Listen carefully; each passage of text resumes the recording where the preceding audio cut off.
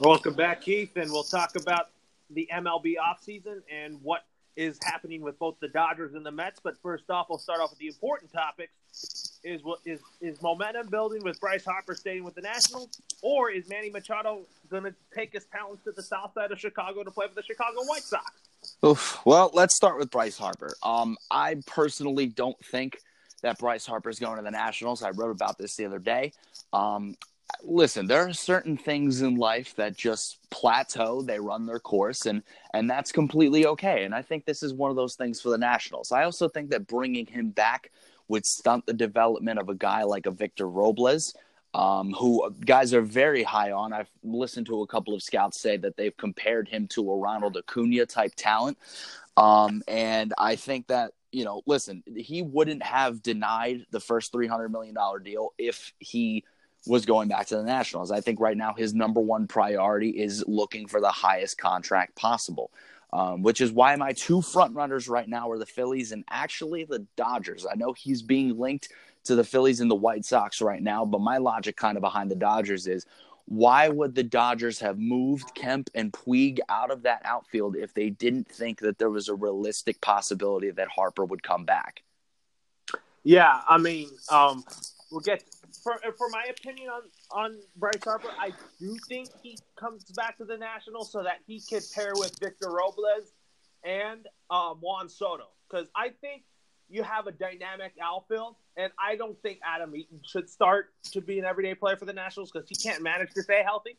For me, I think Bryce Harper is going to be back with the Washington Nationals so that he could play with Victor Robles and Juan Soto. And that would be an absolutely dynamic outfield. It really would. I do think that, again, like I said, it's going to be about the money.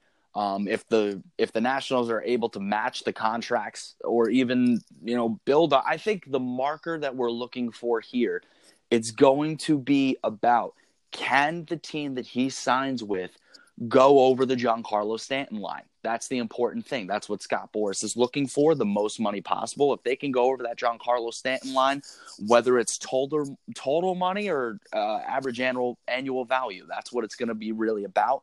I think any team that he goes to is going to be significantly better. I think if he goes back to the Nationals with that dynamic outfield, that's going to – right now I see them catapulting atop the NL East. I know the Braves are good. The Mets have improved, and I think the only way that the Phillies really kind of get out of where they're at is if they sign Harper. But I think that going back to the Nationals would put them right back atop the NL East, especially with the signings that they've made to that starting rotation.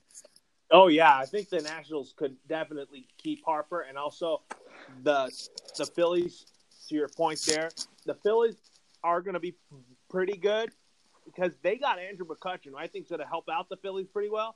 Or the Phillies could save up for next offseason to get Mike Trout. Oh, man, that is wow. My biggest fear in the world. You just put that to my attention. Mike Trout is one of my favorite players in Major League Baseball. I actually live about 45 minutes away from the town that he grew up in. So I've been following him for a very, very long time. I love him, but bringing the best baseball player on the planet to Philadelphia would completely instill fear in me for the rest of my life.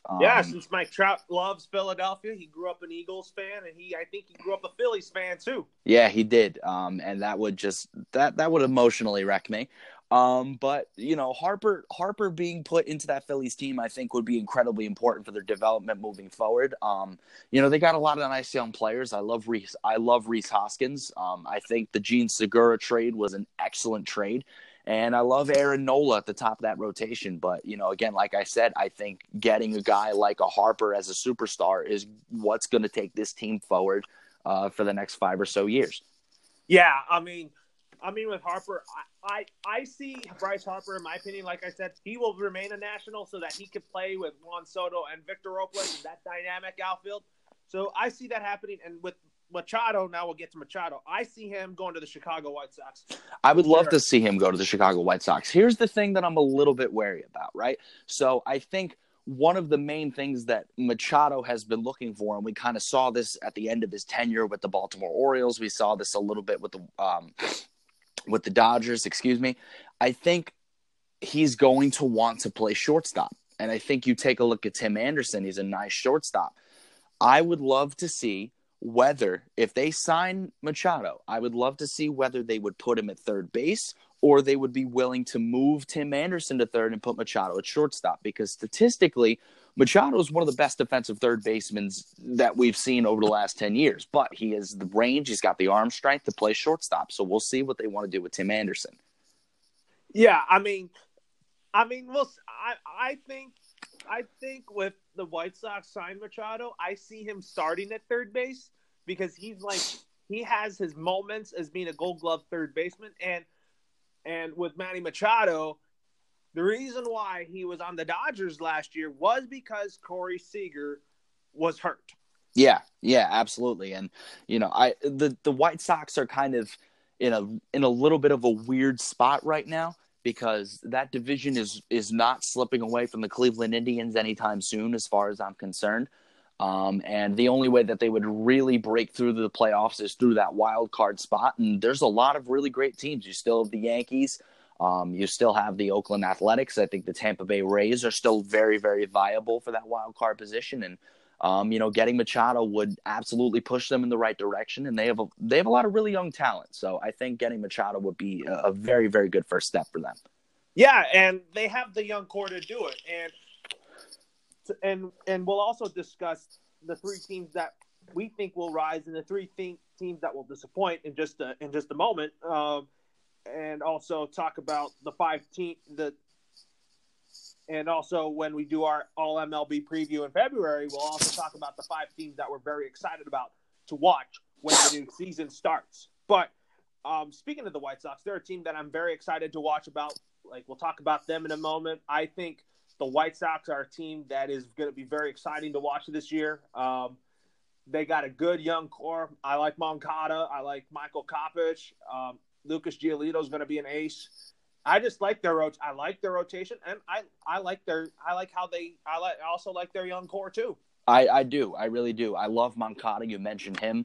I think having Jose Abreu as an anchor in that lineup is very important. Reynaldo Lopez is a guy in that rotation. He kind of slips underneath of Kopech and Giolito. They're kind of the bigger names, but Lopez has big time stuff. And I like the couple of things that they've done with their bullpen. I think adding a guy like a Kelvin Herrera, who's got playoff experience, his fastball velocity has dipped over the last couple of years, but he's still a hard thrower, very reliable guy. I do think they need to add some more pitching. And they really got to work out the kinks a little bit with Giolito. He's got to get that walk rate down, absolutely. But they do have a very nice young core. They're headed in the right direction. They're kind of, they were a little stagnant at the bottom for a while, not really going anywhere, but they have some nice young pieces. And I think there's a bright future there in Chicago. Yeah, and they actually won trades and getting people in return. Like when they traded Chris Sale to the Red Sox, they got a good amount of returns, and then trading Jose Quintana. The White Sox are a team that is going to be better, and I look forward to seeing them play when the upcoming season starts. And we'll get to that in just a few minutes. And I think now let's kind of outline the Dodgers and Mets 2019 roster. Obviously, we'll start with the Dodgers. Today they added Russell Martin. So what I have as my projected 25-man roster for the Dodgers to begin the season, for the position players standpoint, I have Russell Martin as the backup catcher to Keibert Ruiz, who I expect to be the opening day starting catcher. And then for my infield group, I have Max Muncy, Kike Hernandez, Corey Seager, and Justin Turner as the starting infielders, with the infield reserves of Austin Barnes and David Freese. And then my outfield group will be, for the starting unit for the outfielders, will be Alex Verdugo, Cody Bellinger, and Chris Taylor, and Jock Peterson as the reserve.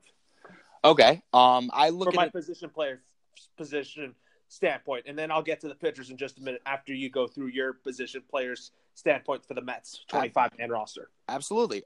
So for the Mets 25-man roster, I would really like to see them start Jed Lowry at third base. I think that would be the right way to go. Shortstop, obviously, you're going to use Ahmed Rosario. Second base, I have Robinson Cano.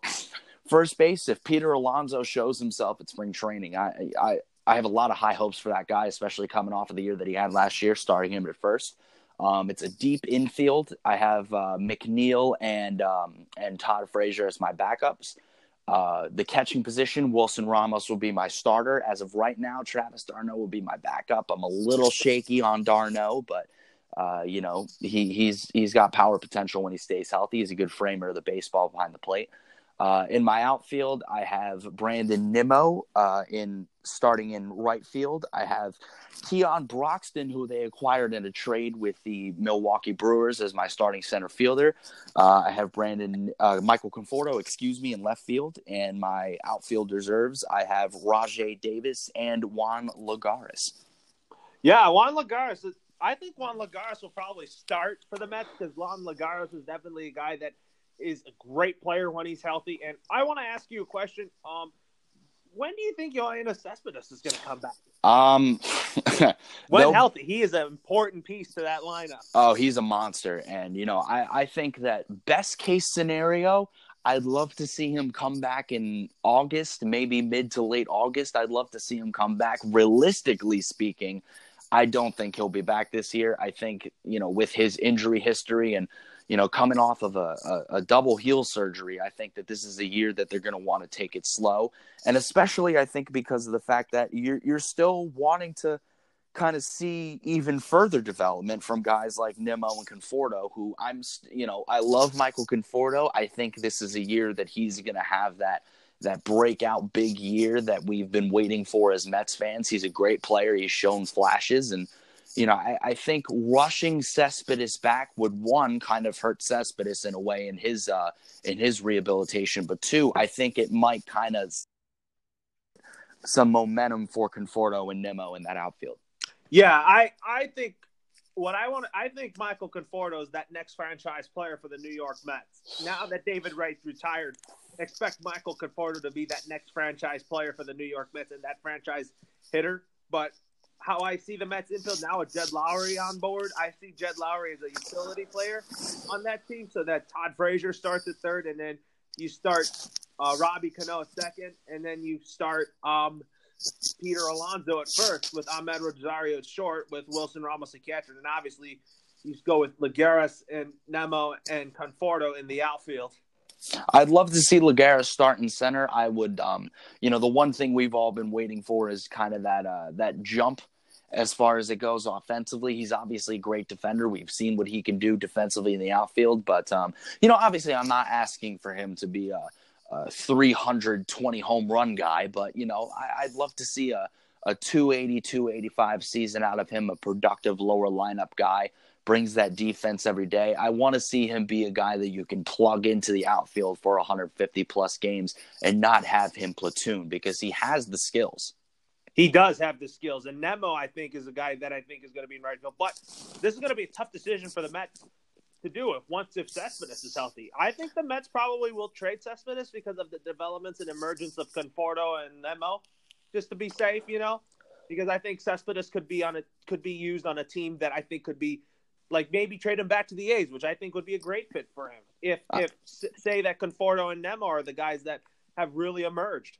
Now that Bruce is gone. Now you have Cano and you have Diaz. Mm-hmm.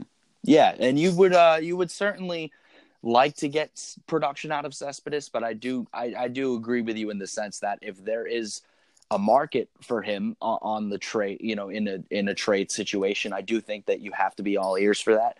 I appreciate what he did in New York. Obviously, we wouldn't have made it to the World Series in 2015 if he hadn't been there and done what he did. But I think that the time has kind of ended a little bit for Cespedes in New York. Yeah, for sure. And then now to the Dodgers. I really think that this Dodger team is going to win the World Series for the first time since 1988, and I think this is the third time the charm is to do it. Trading Yasiel Puig and Matt Kemp had to happen just to save money, and I think that was best for the Dodgers, and I bet that was right for them going forward. And I just wanted to get your perspective. Are they in a good place financially after the deal with the Reds? I do think they're in a good place financially. Getting Kemp off the books, I know it's only a 1-year deal, but that $21 million is big. And I think that, he even though he is in an arbitration year, you look at Yasiel Puig, I think he probably would have demanded something in the $13 to $15 million range. So that would have been a mid-range cap hit. And, getting those guys off the books and getting them out of that crowded outfield where, you're feasting for playing time is definitely important. And, especially for a guy like Alex Verdugo, who I know you as a Dodgers fan can provide a little bit more perspective on this, that they've certainly been waiting for him to kind of show what he could do at the big league level. Absolutely. I'm very excited about Alex Verdugo being a starting outfielder for the Dodgers. And I think trading Kemp and Puig had to make sense because for me, I really am excited about the development and also the future of Alex Verdugo. And he's a guy that the Dodgers didn't want to include in trade talks when the Dodgers wanted to make big trades. But I see Alex Verdugo as our starting right fielder now, like I talked about earlier. And talk about the state of the Dodgers. I see Chris Taylor starting in left field because I just don't see Jock Peterson as an everyday player because he's inconsistent. He's a guy that only knows how to hit righties, but he just doesn't hit well against lefties. He does not. That bothers me about Jock Peterson. Yeah, and there's nothing wrong with having a guy like that off the bench who brings incredible pop against right-handed pitching. But like you said, he's not a guy that you can plug into your everyday lineup. The lack of consistency, to me, he's always had a big kind of one-sided home run swing. He's a good defensive outfielder, but again, he's one of those guys that I would love to have off the bench as as a guy that you can bring in against right-handed pitching, big game situations. You have that pop. Absolutely nothing wrong with that, especially for the Los Angeles Dodgers. Yeah, I don't see Jock Peterson starting in left field. I'm giving the left field job to Chris Taylor because Chris Taylor's a guy that, although he had a very tough year, I didn't say it was the worst year of his career last year. It was just he just struck out so much last year, but not his fault, not to blame him for that. I think Chris Taylor is a guy that I see as our starting left fielder, and I like his range and defense out there in left field. And he's a guy that really knows how to hit the ball for contact and he's not a guy that swings at the first pitch. He's a very disciplined hitter. If you talk about Chris Taylor. Yeah, he's a very, very good player. I'm a big fan of Chris Taylor. Excellent versatility as well. He's a guy you can plug in anywhere. And, I've been a fan of him since he came into the Dodgers. I got to, really take a look at him over the last couple of years. He's a very, very solid hitter.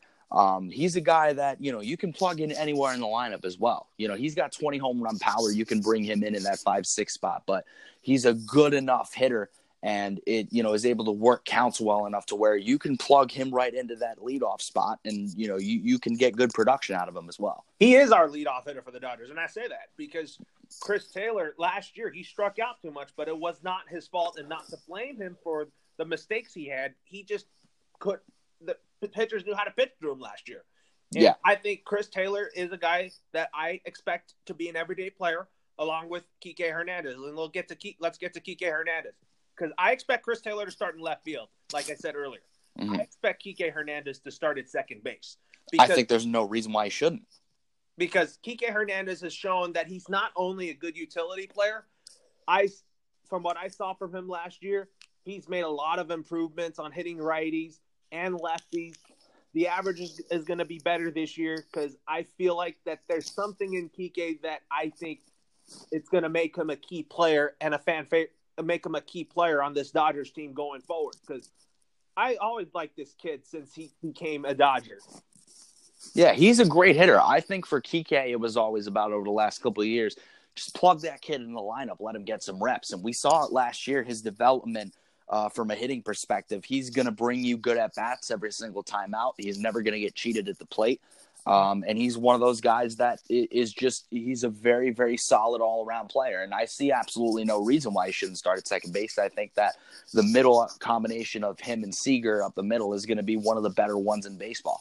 Yeah, we'll get to Seager in a minute, but there's a reason why I expect Chris Taylor and Kike Hernandez in the lineup every day. First of all, I love their defense out there, and starting Chris Taylor in left field, I think he has done a great job being an outfielder, and I don't think Max Muncy's a second baseman because I think Max Muncy makes too many errors when he plays second and third.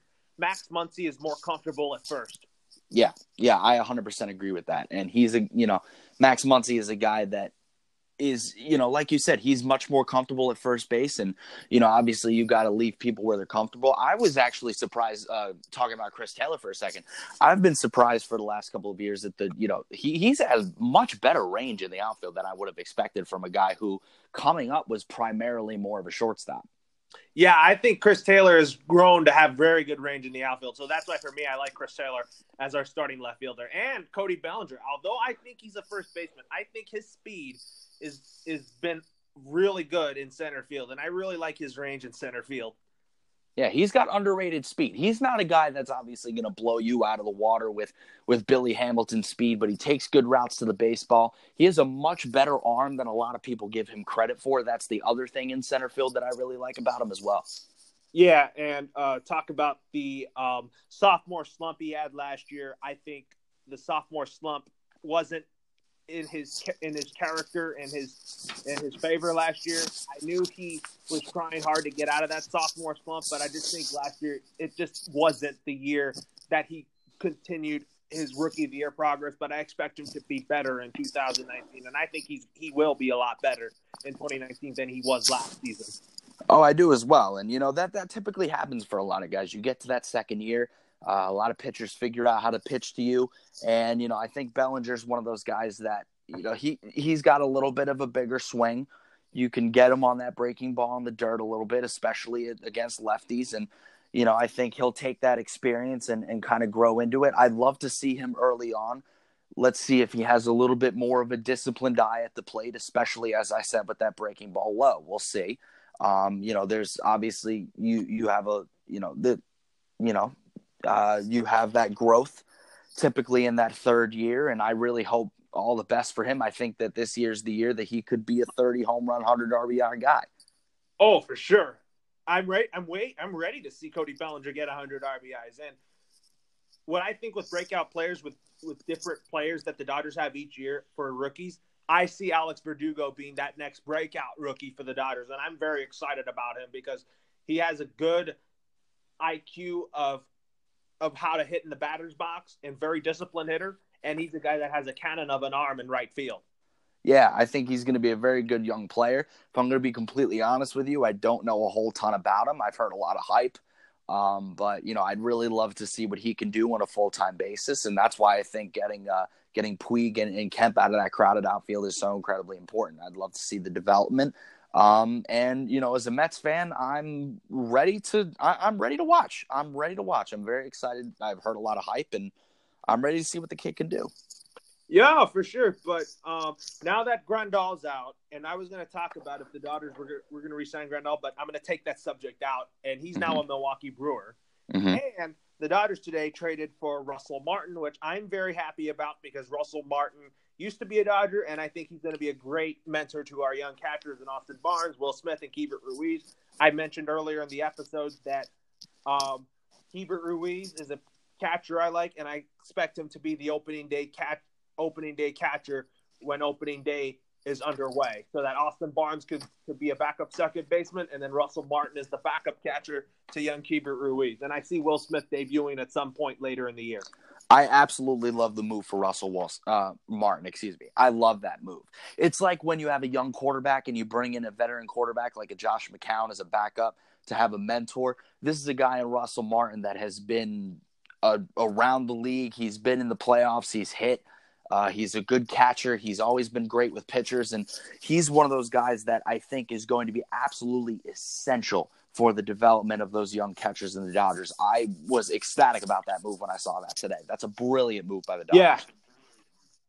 Yeah, and do you even think Keibert Ruiz is going to make the opening day roster? Because I 100% believe that a double-A player could make it to the bigs, and it's rare that happens. And I think that's my bold prediction this year, is that Keibert Ruiz skips AAA and makes it to the Dodgers. I do believe so. I do believe that he will. Obviously it's not completely out of the question for guys at the AA level to make it to the big leagues. I think the biggest question here is, obviously that jump. I think a lot of people here's the thing about AA and AAA. What you see in AA, typically you get the most electric talent in AA, whereas in AAA you'll find a lot of guys that are major league pitching You'll see a lot more, you'll see a much better control, much better command of off-speed stuff in and out of the strike zone. I want to see how he's able to adjust to that in spring training. We'll get a good look at that, obviously. But, listen, if the kid can perform, there's absolutely no reason why they shouldn't bring him up. Yeah, the Dodgers purchased Keibert Ruiz's contract back in November to protect him from the Rule 5 draft. And I see Will Smith's debut coming at a later time now that Russell Martin's back with the Dodgers. I like Will Smith too. I think Will Smith's great.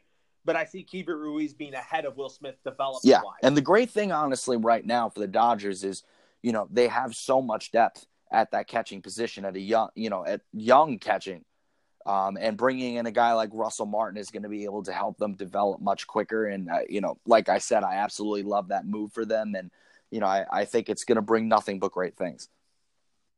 Yeah, there's going to be a lot of great things for the Dodgers for the upcoming 2019 season. So moving on from Grandal's just what it is. It wasn't a big loss for the Dodgers to lose Yasmani Grandal in free agency. But that being said, let's start off with predicting the lineups for the Dodgers for the upcoming season. So for the Dodgers, I have their opening day lineup is what I think will be their primary lineup when the 2019 season kicks off. I have Chris Taylor leading off. I have Corey Seager batting second and playing shortstop. Then I have Justin Turner hitting third, Max Muncy hitting fourth, Kike Hernandez hitting fifth. Then I have Cody Bellinger hitting sixth. Then Keibert Ruiz, the guy who I talked about, will bat seventh and do the catching. And then Alex Verdugo will bat eighth and play right field. Okay, I have a fairly similar lineup. I have Chris Taylor leading off. I have Corey Seager batting second.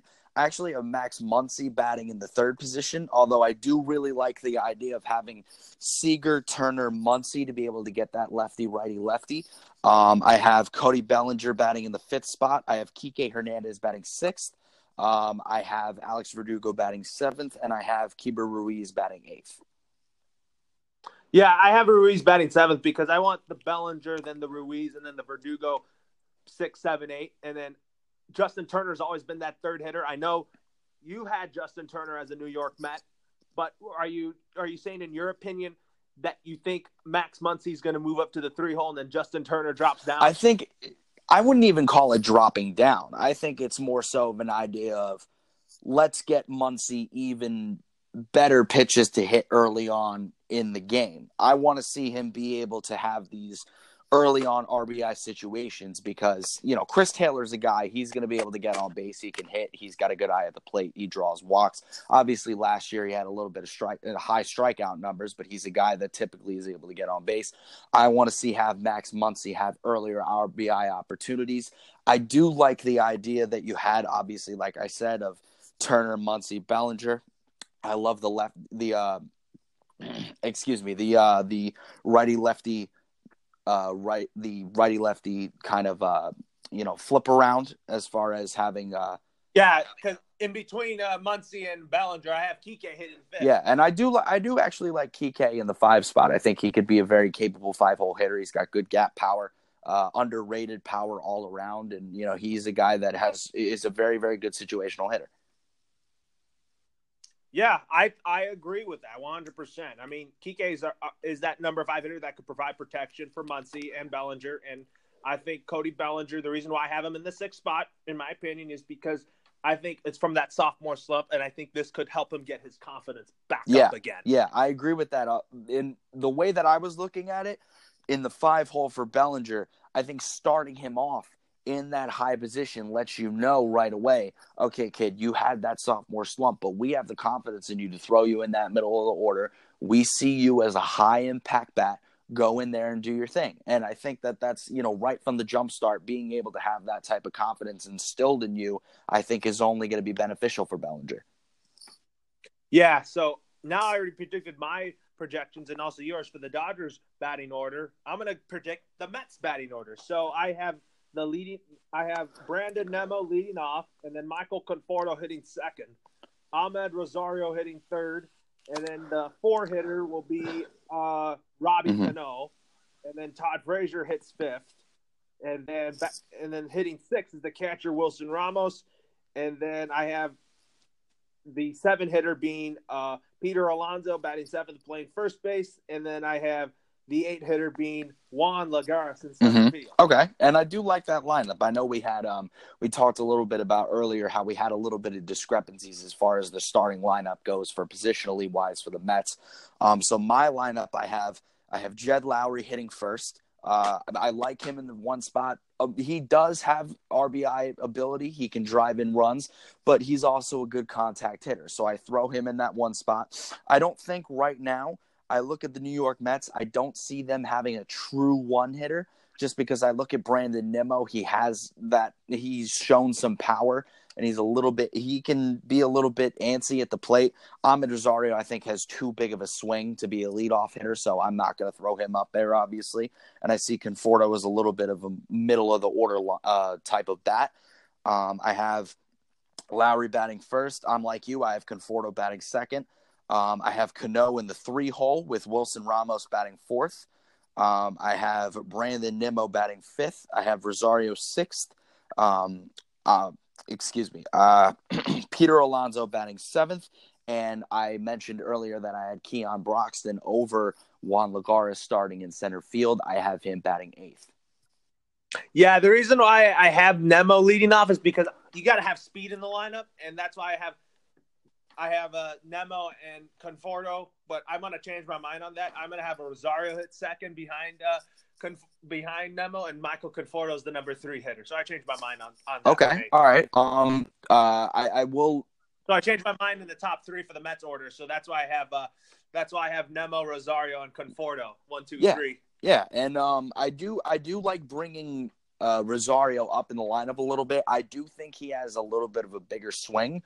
Obviously, last year in the second half, he kind of was able to take that big swing and show some real power with it. And I like it a lot, and he's got good speed.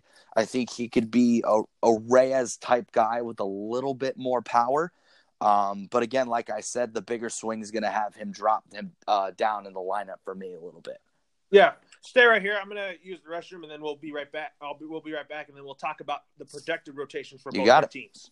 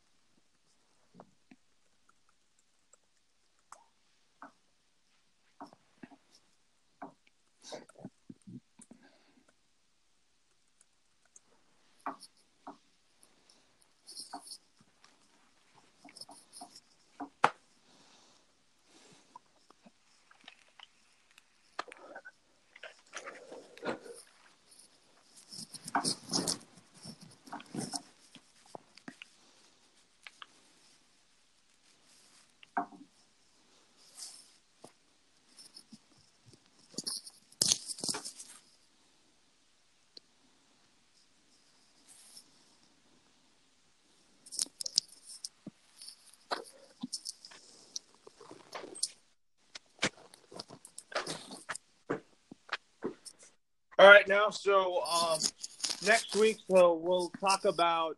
So now, for the rotation standpoint, I have Kershaw, Buehler, Ryu, Hill, and Maeda for the Dodgers starting rotation group, and then for the Mets, DeGrom, Syndergaard, Wheeler, Matz, and Vargas. I literally have the exact same thing. We see incredibly eye to eye on that. I think Walker Buehler, I'm going to highlight Walker Buehler. That kid is unbelievably electric. He's a bulldog. And I think that whenever Kershaw is done, I think that guy's going to be the face of the Dodgers starting rotation for years to come. That kid's stuff is absolutely electric. It's on par with some of the best young arms I've seen. Oh, yeah, and don't rule out Julio Urias. I'm going to highlight him. I think he's on an innings limit this year because of shoulder surgery he had. But, I mean, when he's 100% and whenever the Dodgers move on from Rich Hill, I mean, Julio Urias is going to be a guy that's going to be that next Fernando on the Dodgers because he has good upside, very good velocity with the fastball and with the changeup. And when I saw him in the playoffs last year and when he was coming out of the bullpen after coming off that major shoulder surgery he had, his velocity just came back. Yeah, he developed really well with that velocity coming off the shoulder surgery. I was actually incredibly surprised. You don't see that very early on in the comeback process off of shoulder surgeries like that. Typically, you see maybe like a 3-4 mile an hour tick down, just because of the recovery process. But man, that kid's going to be electric, and I can't wait to see him plugged into that rotation along with Walker Buehler. Two young arms for the Dodgers that I think are just going to thrive in this league as a 1-2 punch. Yeah, and with Kershaw as the number one still for the Dodgers, Urias and Buehler are going to be the futures of the Dodgers. But Rich Hill's just good when he's healthy. But I was kind of had thoughts about Rich Hill being traded as well to make room for Julio Urias, because with Rich Hill, he just can't sustain being healthy throughout a whole year because he's dealt with blisters and all that. But when Rich Hill's healthy, then he has the stuff. And then highlighting Ryu, I think the reason why he decided to stay with the Dodgers is because he wants to prove that he could still be a key piece to the Dodgers rotation. And I do believe in Ryu, even though he had that groin injury that he missed most of the year of. Mm-hmm. But when he started the 2018 season, it looked promising. But I do think Ryu's going to apply what he had when he started last year. And I think getting Ryu for a full healthy season is going to be key. And Kenta Maeda is just a guy that's a hit and miss. I like Maeda, but I don't know what role he's better off in. Is he a starting pitcher or is he a reliever? I kind of think he's a better reliever than a starting pitcher, to be honest. I do agree with you, actually. I saw him watching him last year in the playoffs. I think that it's weird to say, but I think he's one of those guys that is more comfortable as a reliever. I think he just looks more free as a reliever when he's pitching. You saw the velocity uptick. He was throwing mid-90s. And, that's not to say that he can't be a good starter, but there are some guys that, you throw them in the starting rotation and they have to outstretch that stamina and their stuff just isn't as good. And I take a look at him over a 2-3 inning stretch as kind of a bridge the gap sort of guy as a reliever. And I think that his stuff just looks better that way. Oh yeah, for sure. And then Ryu, when healthy, is definitely a guy that's very, very effective. Yes. And solid. Yes, he's yeah. And then Rich Hill's a guy that I think is just a hit and miss. It's just because of the health with Rich Hill. It is, yeah. And you talk about the idea of trading Rich Hill to bring in Julio Urias. I think that that's one of those moves that you can wait for the trade deadline to do. Obviously, if he's rolling well, I don't think it's one of those things that you're going to pull the trigger on. But it could be a sell high type of deal where Urias is coming back off of that shoulder surgery and he's pitching well on his innings limit, and you're getting some good things out of Rich Hill. You can get a couple of solid depth pieces for Rich Hill, plug Urias in there, and everything will be good. I'm curious to hear your thoughts on Ross Stripling being able to make a break into this pitching rotation. I don't see him as a starting pitcher because, I mean, when you look at it last year, I think the management poorly worked Stripling out. I think he was tired in the second half. He dealt with back injuries and all that, but I see him as a good long reliever and a good high leverage reliever because that's how I view Ross Stripling. Mm-hmm. And Rich Hill's the guy when you mentioned if the Dodgers were to trade him, they could also get good value in return. But I kind of see Rich Hill's in a contract year, so I kind of see him playing out the final year of his contract with the Dodgers. I think that they should be able to sustain him for the full year. Like you said, when he's healthy, he's a reliable guy, but it's just it's minor things with him all the time. I feel like that is just kind of keeping him out of that rotation for a little bit, kind of stunting his ability to be able to impact them for a full season. Yeah, and he hasn't been able to do that since. And we'll see how it goes since Urias is likely going to get some innings out of AAA to begin the season. And then if Rich Hill has to deal with those type of injuries again, then the opportunity will arise for Urias to get penciled in to the rotation and make Dave Roberts' decision tough. Kind of like Mick Callaway's decision tough as well. Like if a player for the Mets is making an impact. So tell me about Mickey Callaway. Is he rebuilding this Mets team on a good note? It's tough to say. I do believe in Mickey Callaway. I think that I've always said that it's difficult to judge a guy on his first year, especially when it comes to the New York Mets, since it's always an injury story with them every season. I love the direction that they're going right now. They're being aggressive wins in sports. I love the moves that they've made. I love bringing in Edwin Diaz, a guy who's a top 5 closer. I love bringing Jeurys Familia back, a guy who's familiar with that organization, a consistent pitcher when healthy. And, obviously having the rotation healthy is going to be a huge key. But, I think that there are some managing decisions on his part that I don't really love. I still question how in the world the batting out of order thing happened last year, but I have faith in Mickey Callaway for the most part. For me, for all the time I have faith in Dave Roberts, despite being the most criticized manager in baseball. I know he was a player for the Dodgers, and I really did not like his decisions in making an right-handed bat in the World Series because he pulled guys out early in the lineup, and I think the Dodgers should stop using an all right-handed lineup against lefties because I just didn't think that worked out. And I think for me, I just think Dave Roberts should just stick to using an everyday lineup, and that's why I have Chris Taylor as an everyday player with Kike. Yeah, I think he should too. I think obviously you take a look at that, and it's two things. It's you're trying to create matchups, but you're also analytically going with what you think is best. But I think one of the best things about baseball is being able to create continuity in a lineup, and you're only able to do that if you have an everyday lineup. And it's just it's gonna mess with the continuity if you're just basing it all on matchups. You have to put your best players out on the field. There's absolutely no question about it.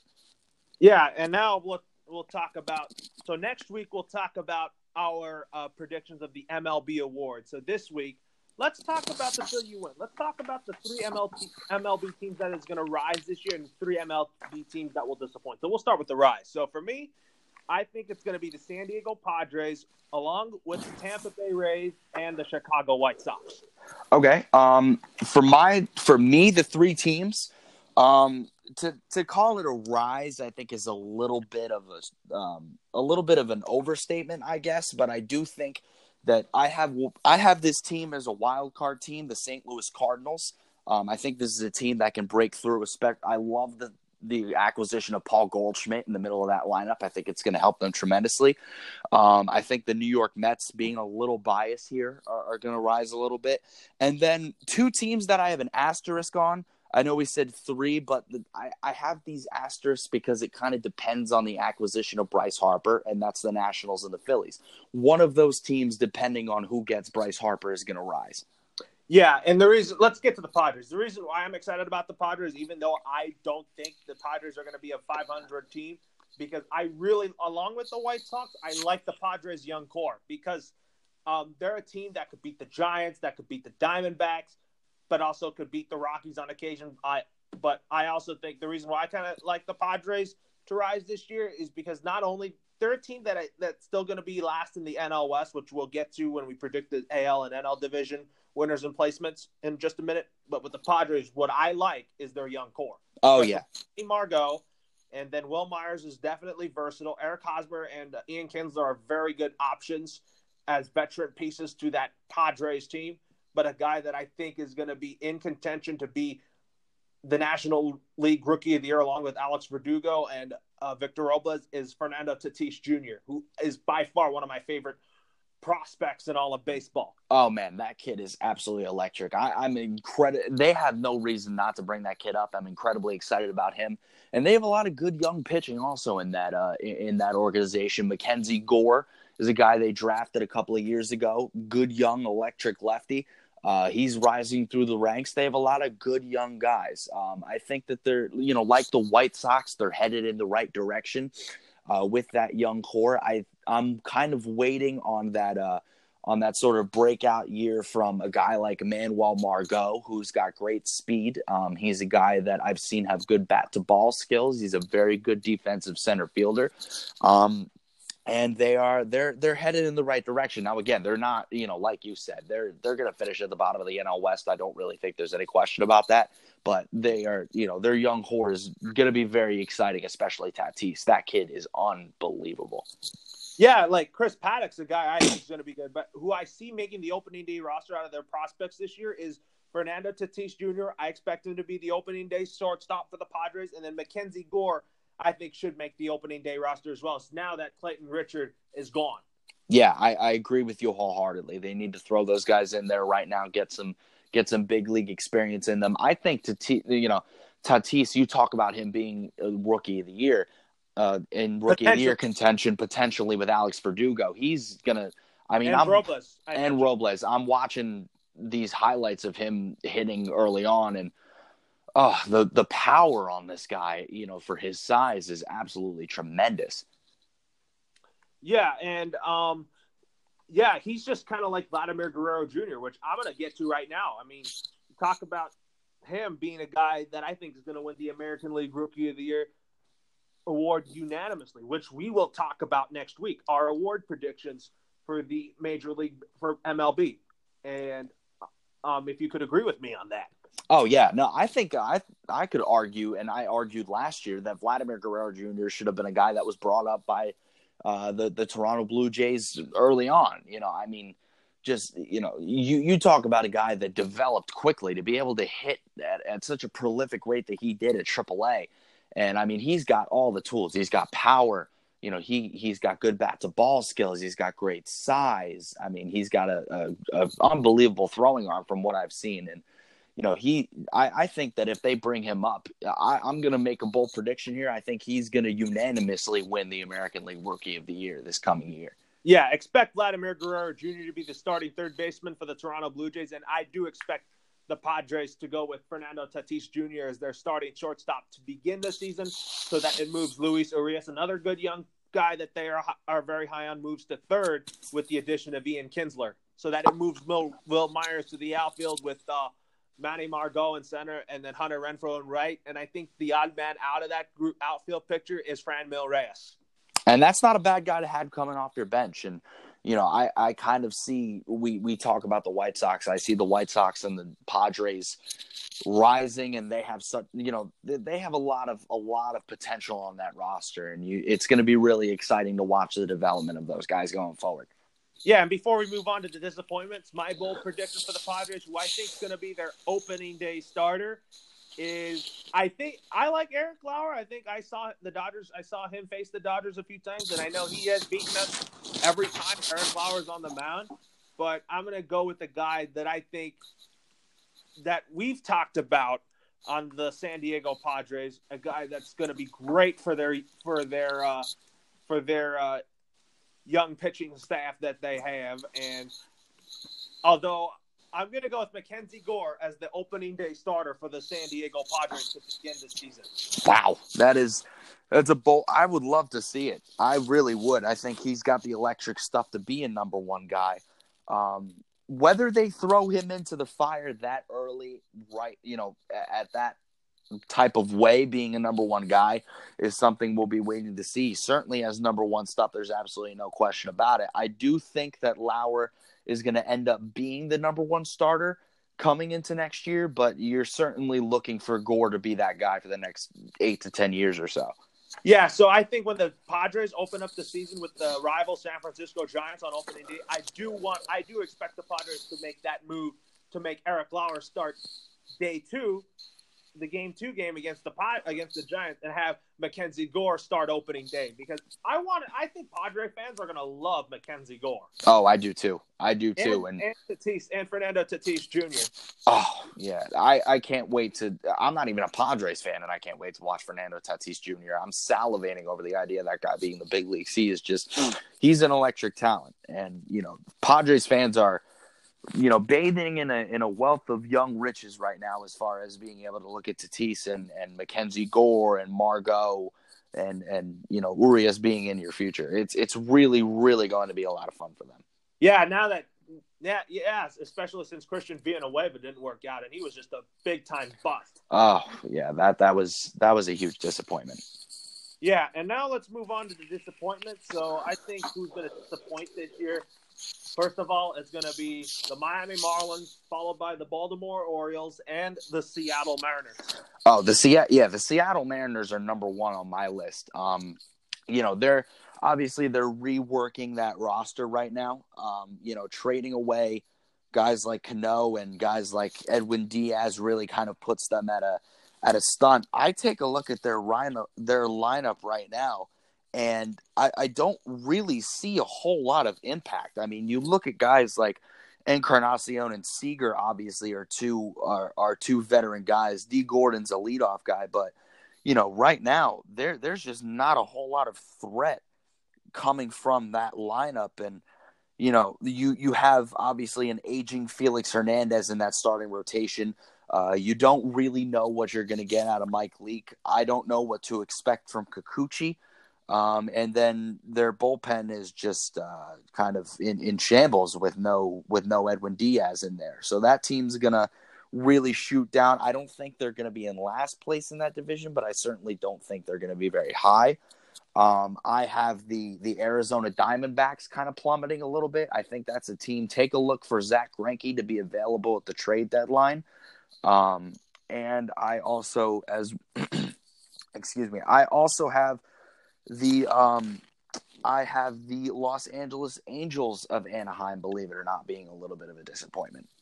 Yeah, especially if they want to win in a win now situation. I think with the Angels, I do believe the Angels will give a lifetime contract to Mike Trout because I knew he likes Anaheim. He loves the Angels, and I think Mike Trout wants to be an Angel for life.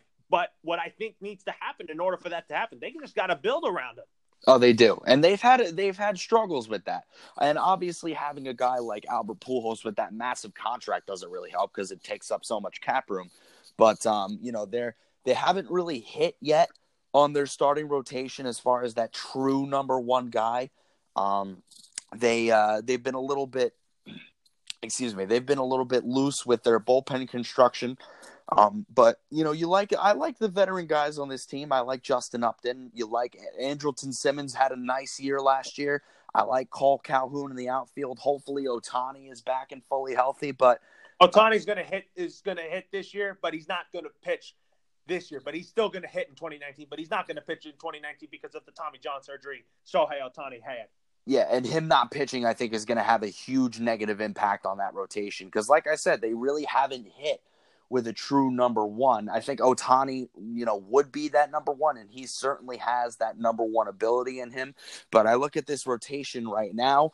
I have, Andrew Heaney, Tyler Skaggs, Nick Tropiano, Trevor Cahill, a little bit of a veteran. You have, Matt Harvey kind of hanging in the balance as maybe that number 5 guy. But, there's no true impact arm that I see in that rotation, and that's going to stunt them in a big way.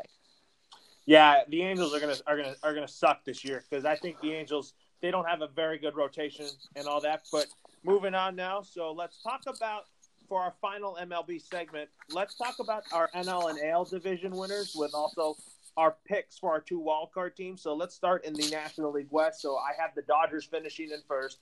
I have the Rockies finishing in second. I have the San Francisco Giants finishing third, with the Arizona Diamondbacks finishing in fourth, and then in last place, the San Diego Padres. Mm-hmm. I have the division literally the exact same way, and I think you can. I actually think that it's highly possible that, and especially if we go back to what I said about having the Diamondbacks possibly deal Greinke at the trade deadline, I think it's totally possible that the Diamondbacks end up actually finishing 5th in that division. I don't think it's going to happen just because of, what the Padres' young roster is looking like right now, but I do think it's possible that the Diamondbacks can finish last in that division. I don't think so. I see the Giants, and the Diamondbacks both finishing 82 and 80, and I do think the Diamondbacks still hold on to Zach Greinke to sustain the success of the starting rotation for the Arizona Diamondbacks. And now let's move on to a tough National League Central. So in first place, I have the St. Louis Cardinals in first place. Mm-hmm. And in second place, I have the Chicago Cubs. And in third place, the Milwaukee Brewers. But speaking of the two wild card teams, we will get to that right now. I have the Cubs and Brewers playing in the NL wildcard game, with the Rockies just missing out on the postseason. Mm-hmm. And then the fourth and fifth place teams will be the Pirates and the Reds in that order. Yeah, and I do like that order. I'm going to shake it up a little bit for you. I still think this is the Brewers' division to lose. I really like that roster. I do think I do think they need to go out and maybe get one more starting pitcher. But as far as that lineup goes, you're getting, the MVP Christian Yelich in there for another season. Lorenzo Cain, a lot of people don't realize, was seventh in that MVP voting. You get Aguilar back for another season. He's a big power threat. I have the Cubs finishing in second. I have the St. Louis Cardinals finishing in third. And like you, I do have all three of those teams making the postseason in some sort of fashion. I have the Cubs and the Cardinals as my wild card teams.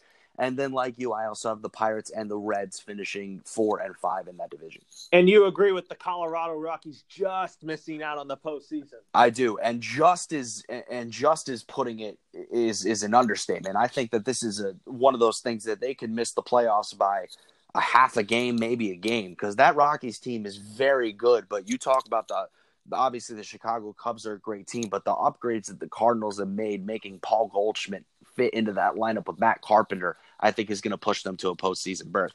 Oh, absolutely. And with the Rockies, I do think the Rockies, now that DJ LeMahieu's moved on, expect the Rockies to give Nolan Arenado a big payday and hit the jackpot on a contract. As they should. Arenado, in my opinion, is the number one third baseman in baseball. Having a guy like DJ LeMahieu, who is a former batting champ, out of that lineup is going to be a big hole. Yeah, I mean, getting Daniel Murphy was good. And also, Brendan Rodgers is a guy that's going to be coming up, too, for the Rockies. That's going to be very good. But I predict Brendan Rodgers being the opening day second baseman, or Garrett Hampson. Mm-hmm. Yeah, and I love Brendan Rodgers. I think they should – honestly, I think they will open up with him at second base. I love Murphy. I think putting him in that ballpark is going to really help him out a lot. I really love a guy that I love on this team is David Dahl. I think he doesn't get talked about enough. He's a good young lefty hitter, and I think that he's going to be a really, really productive guy for them this year.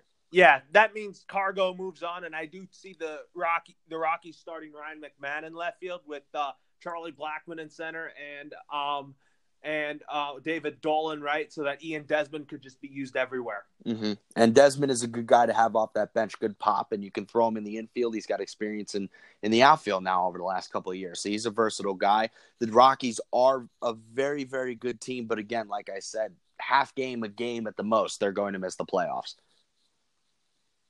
Moving on now, let's go to your division, the NL East, in the New York in right now. So in first place, I have the Atlanta Braves. And in second place, I have the New York Mets. The third place team I have is the Washington Nationals. I predict they're going to keep Bryce Harper and pair him with Robles and Soto. And the fourth place team is the Philadelphia Phillies. I think all four of these teams are going to have winning records. And the last place team will be the Miami Marlins. I do like that. I think outside of the NL Central, I think that this is going to be one of the tightest division races in baseball. I really love the addition of Josh Donaldson for the Braves at third base on a 1-year contract. That's an excellent deal. Still a big power threat, still can defend at the position. Then obviously you have a guy like Acuna, who's an absolute beast. Freddie Freeman had an all-star season last year. Ozzie Albies is a great hitter. And they have a very, very good young core. So I think that this is their division to lose as of right now. Oh, yeah, for sure. But speaking of the Marlins, before we move on to our predictions of the American League division standings and two wildcard teams, I don't think the Dodgers are going to trade for JT Realmuto because the asking price is so ridiculously too high. And I see the Houston Astros pulling that trigger and getting Realmuto, since the Astros have the prospects to trade for Realmuto, and the Astros need to catch. They do. And, getting Realmuto in that lineup would make it just all the more scarier. I do have a feeling that just because of the asking price that Realmuto will stay in Miami for, at the very minimum, the trade deadline. I think when you see I think at the trade deadline, will come around, and I think a team like the Astros could overload on prospects to go get a guy like a JT Realmuto. I think it's a little too early on to have that type of an asking price be pulled the trigger on. But what else can you say about the Miami Marlins other than just it's brutal what's going on over there? Yeah, that's a brutal asking price, and I don't see that. I think the Dodgers, the Braves, and the Mets and the Reds are going to be out of the Real Muto They race. should be. The Mets I know are out of the Real Muto race. That deal was really centered around the idea of getting a Rosario, a Conforto, or a Nimmo in there, a combination of the three, maybe two of the three. I mean, it's just that what Derek Jeter is asking of these teams is just completely out of this world. I mean, I know the guy's a great catcher, but to throw up the position players and the prospects that they're asking for, especially this at this point in the year we haven't even gotten to spring training yet, is just absolutely absurd. Yeah, so I just don't expect the Dodgers to end up with JT Realmuto after all. Yeah, and you know what? That's not even such a bad thing because I think that throwing Realmuto in there, while that would be a nice addition for that lineup, I want to see what Ruiz can do. Yeah, Ruiz for the Dodgers. And now let's move on to the American League prediction. So let's go to the American League East. I kind of have a feeling about this division. I want to see the Red Sox win that division, but my mind is thinking like, who's going to win the American League East? Is it going to be the Red Sox or the Yankees? And I'm going to predict this year, and I think this is the year that the Yankees win the American League East, with the Red Sox still making the playoffs in second place as the wild card team. Okay. With the Tampa Bay, as they'll take on the Tampa Bay Rays in the wild card game for the American League side. And the Rays, I think, will finish in third place. The Toronto Blue Jays will be the fourth place team, and the fifth place team will be the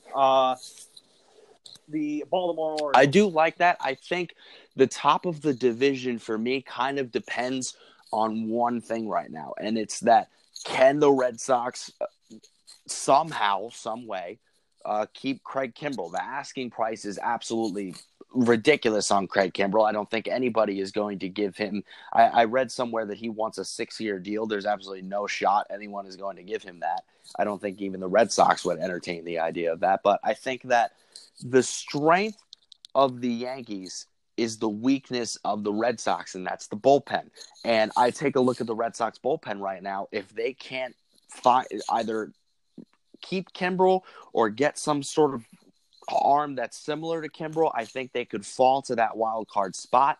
So right now, the top of the East is kind of a little shaky for me just because of that one little factor. Both of them are going to make the playoffs. I have the Rays finishing in third and the Blue Jays in fourth, with the Orioles, who are just absolutely abysmal, in fifth.